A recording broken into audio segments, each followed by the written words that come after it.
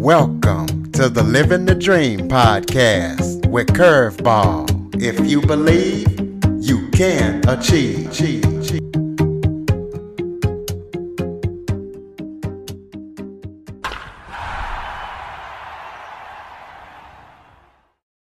Welcome to the Living the Dream with Curveball podcast, a show where I interview guests that teach, motivate, and inspire.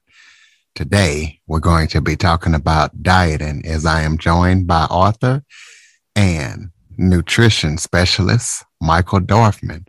Michael has been a vegetarian since 1976 and 2008.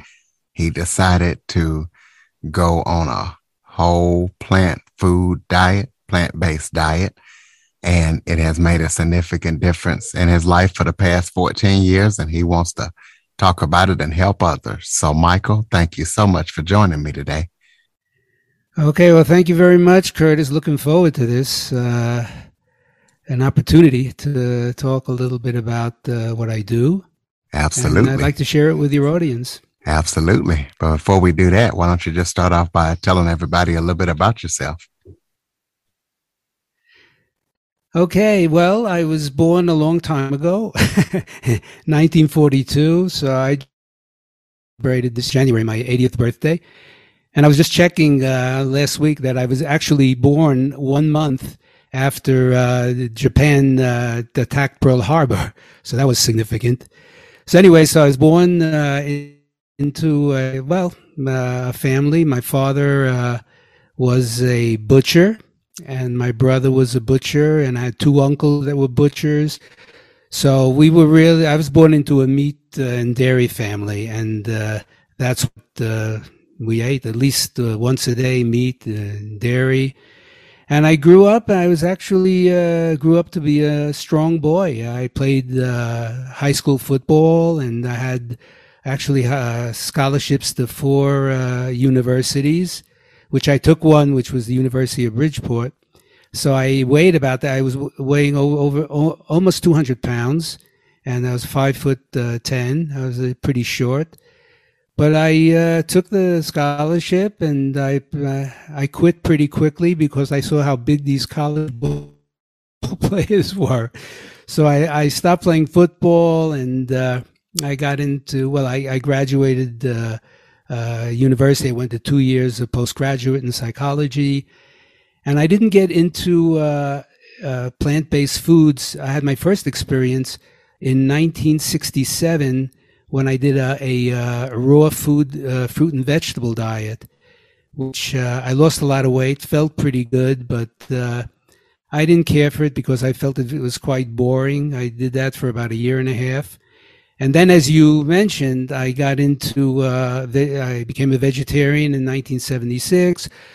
Couldn't give up the dairy though, and I got sick a couple of times every single year for like 32 years. I would not sick. I would get colds or a sore throat, fever, but I couldn't kick that. And my brother, who had been vegan, he was eating vegan foods for like 20 years by that time.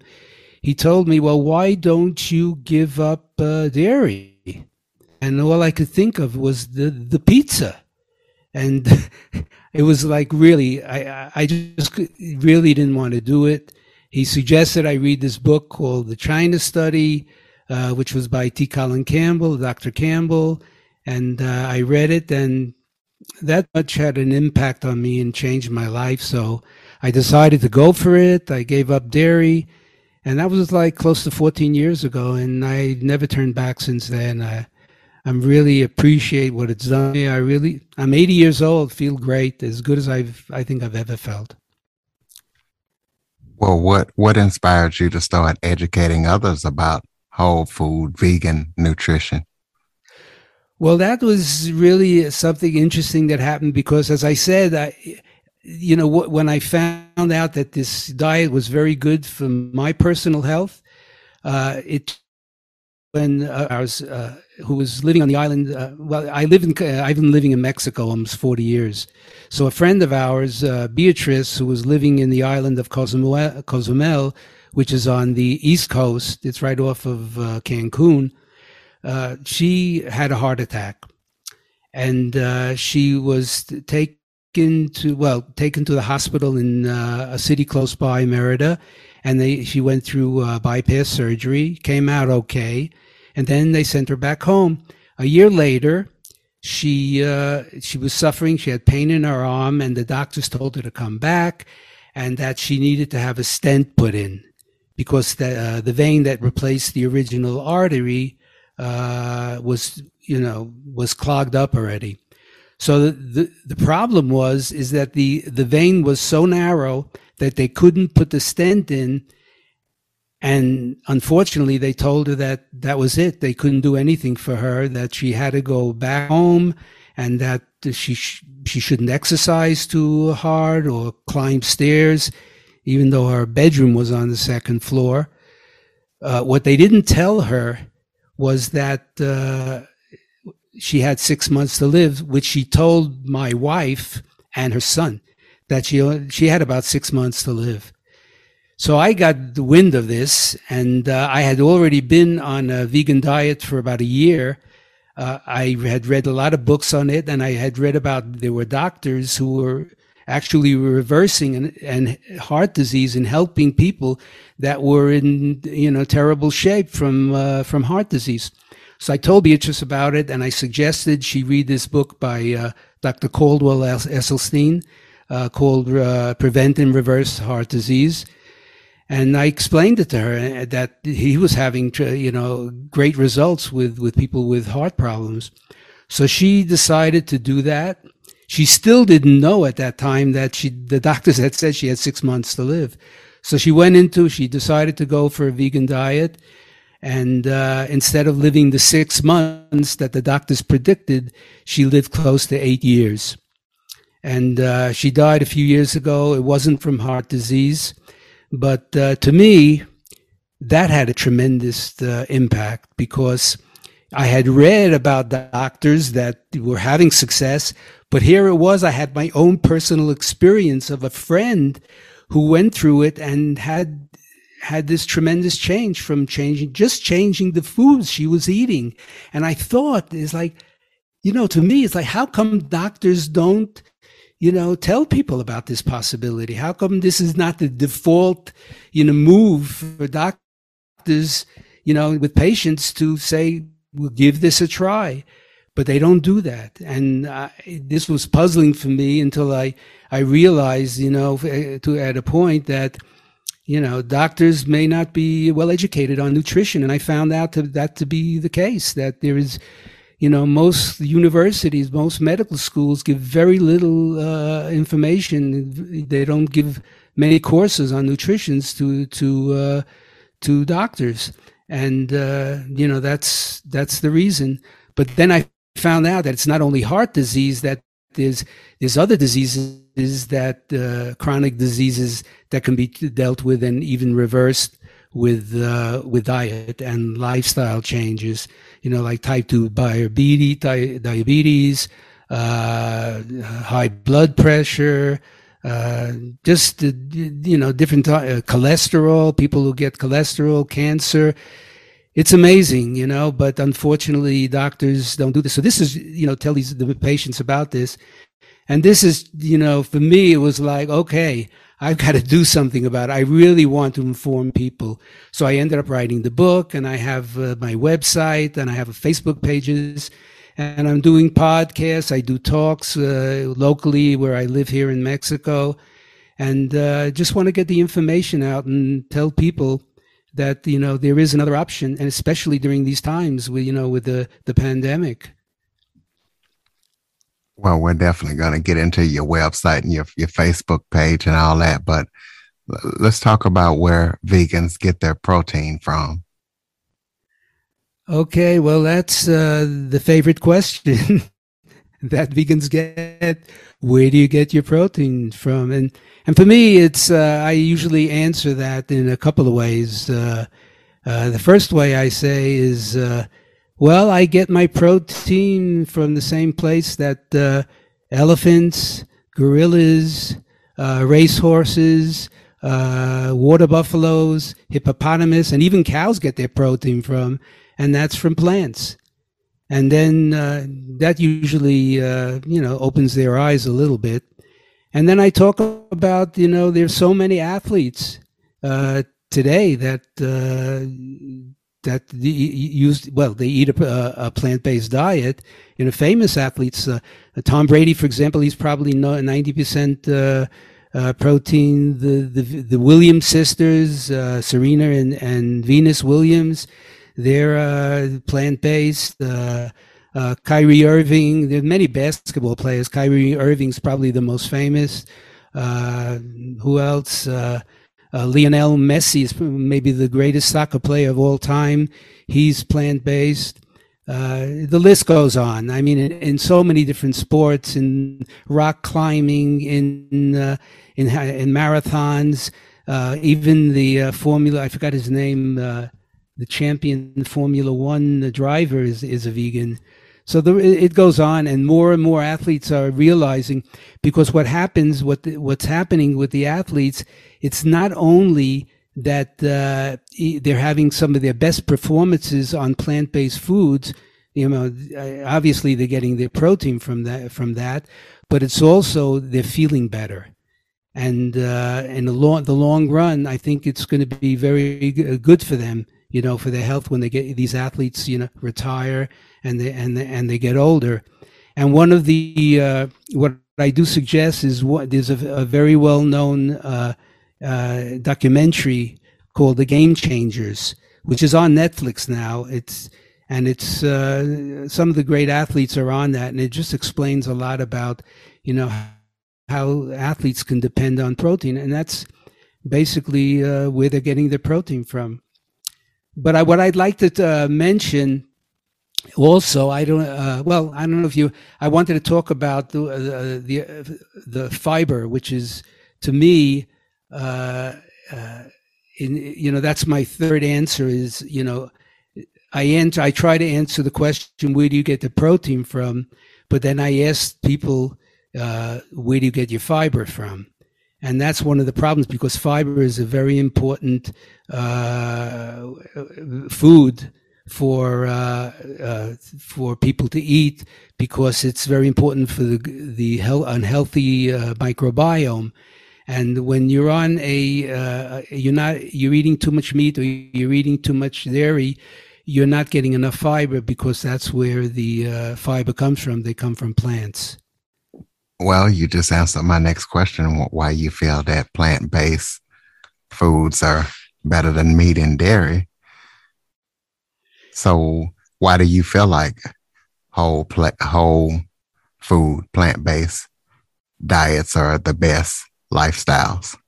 Well, because, throughout history, it just shows some of the best, the healthiest and longest living people on the planet are plant-based. And these are people who live in the rural areas in Japan, in China, in parts of Africa. And also, there's these 5 zones. It's called the blue zones. And Dan Buettner wrote the book on the blue zones. And there are 5 areas in the world where the healthiest and longest living people on the planet live. And he was sponsored by National Geographic. He used to work for National Geographic, and they gave him 2 years to find out, to just traverse the world and find out where the healthiest people live. And he did that, and he found out, well, one of the places is in Okinawa, Japan. Another place is in Loma Linda, California. That's in the United States, the Seventh-day Adventist. There's Sardinia in Italy. Where else? Nicoya in Costa Rica, and Icaria in Greece. So that's what they found out. And it's they have other lifestyle choices or practices that they do, but they're all basically plant-based, with occasionally they'll eat a piece of meat or some fish, but it's plant-based. And for me, I don't know. It's hard to say what it's done for me, but I feel as good as I've ever been eating plant-based foods. I was able to, all the problems I had when I was even a vegetarian of getting sick, once or twice a year, that's gone. I hardly ever get sick, at all. I guess that's, enough for me to say that I believe that's the best diet, the best nutrition to follow. Well, you also say that you believe that eating plant-based whole foods can stop the damage that we're inflicting on our planet. Why do you believe that? Well, that's a very interesting subject because, we hear so much about climate change. That's like one of the top themes of our times is climate change. And they meet in Paris and other places. And it's to reduce the CO2 emissions. But they're not, what we need to be aware of is what we're doing to the planet. We're destroying the rivers and the streams. The oceans are getting polluted. What's happening, and one of the reasons this is happening is because of our need to consume a large amount of animal products. So what's happening, for example, is that the arable land, the land that's being used in the world, is mostly being used to plant crops for cattle, for chickens, for livestock to eat, so that we can eat the meat. But the problem is that the amount of land and water that's used for these crops, which are basically corn and soy, is many, many times more than the land required to plant fruits and vegetables. And then the ironic thing is we're planting for cattle instead of planting for human beings. If we planted for human beings, maybe so many people, hundreds of thousands of people are dying of starvation around the world. And the other thing we do is that in order to have this arable land, we're destroying the forests and the wetlands because we have to clear that in order to have room to plant for the food. So we're destroying the forests. When we destroy the forests, we're causing species to go extinct, and the species either go extinct or they go and look for other areas where they're not even able to adjust to. So that's part of the things that are happening. And then you're destroying the forests, which is the lungs of the earth.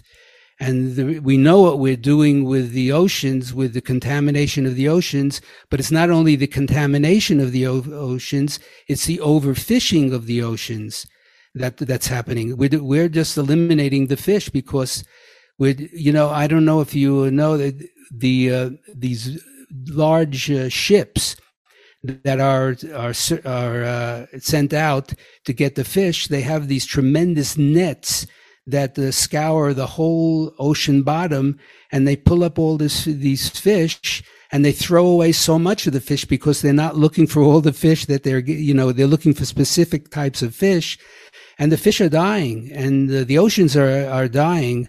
There's another documentary called Seaspiracy, which is on Netflix also, which explains this. So we're destroying the rivers and the streams. We have the factory farms where we have all these animals put together, the cows, for example, in these very, very enclosed spaces, the pigs as well. And they're so enclosed that they don't have free space. A cow is supposed to be eating grass. And here they're eating the soy and the corn that's not really their main food. And then because they're in such closed situations, they have to be injected with antibiotics, and also in order to they don't get infected, and also they're with the hormones that help them grow more. And when people start eating these animals, they're also getting the hormones and the antibiotics to the cows. 85% of the antibiotics that are used in the United States alone are used for the cattle, so they don't get infected. So this is just a vicious cycle, and of how we're what we're doing to the planet, and the use of water for the land. So I think that what needs to happen is that people need to be aware of what's going on, because and the other thing I'm just remembering is what they use for the plants, the pesticides. The pesticides that are being used are, when they're used on the plants, we're eating the plants, and people are getting sick from that, and the pesticides are going into the rivers and the streams. So this is a cycle that I believe needs to be broken. Do you feel like chronic illnesses and weakening the immune system is just part of aging, or you feel it's due to something else? I think that I think doctors tell us that. I think that most people believe that you get older, and close to 2/3 of the people that die are dying from either heart disease or cancer. And I think that people accept that. They accept that, well, you have to go from, you have to die from something. And I think that, it's not true. I feel that for me, it's not true. And I believe that we need to become healthy. We can be healthy and have a strong immune system for a long, long time. Another thing we're told, for example, now with COVID, is that, children have strong immune systems. But as you get older, the years pass, the immune system deteriorates. Why? I don't believe that has to be like that. If you take care of yourself, if you eat properly, if you follow the, healthy lifestyle practices, there's no reason it'll deteriorate. You can take this all the way. Why should a person live only till 80 years? Why can't a person live to 100 years? But not only live, but really thrive. There's no reason that shouldn't happen. And I believe that that's true. And I know people, friends I have that also believe that the same way, that I think we're just accepting that, I was told that years ago. I had a problem with my back. Oh, it's your age. People are told, oh, it's your age. It's okay for your age. It's normal for your age. I don't believe that. And I don't think that people should believe that. I think that we can be healthy for a long time as we get older. Well, tell the listeners about your Facebook page and your book and what they can expect when they check out your book and check out your Facebook page. Okay, well, that's great. Book, it's called The Thriving Vegan. It was written 2 years ago, and it's how to learn about how to discover the foods your body loves.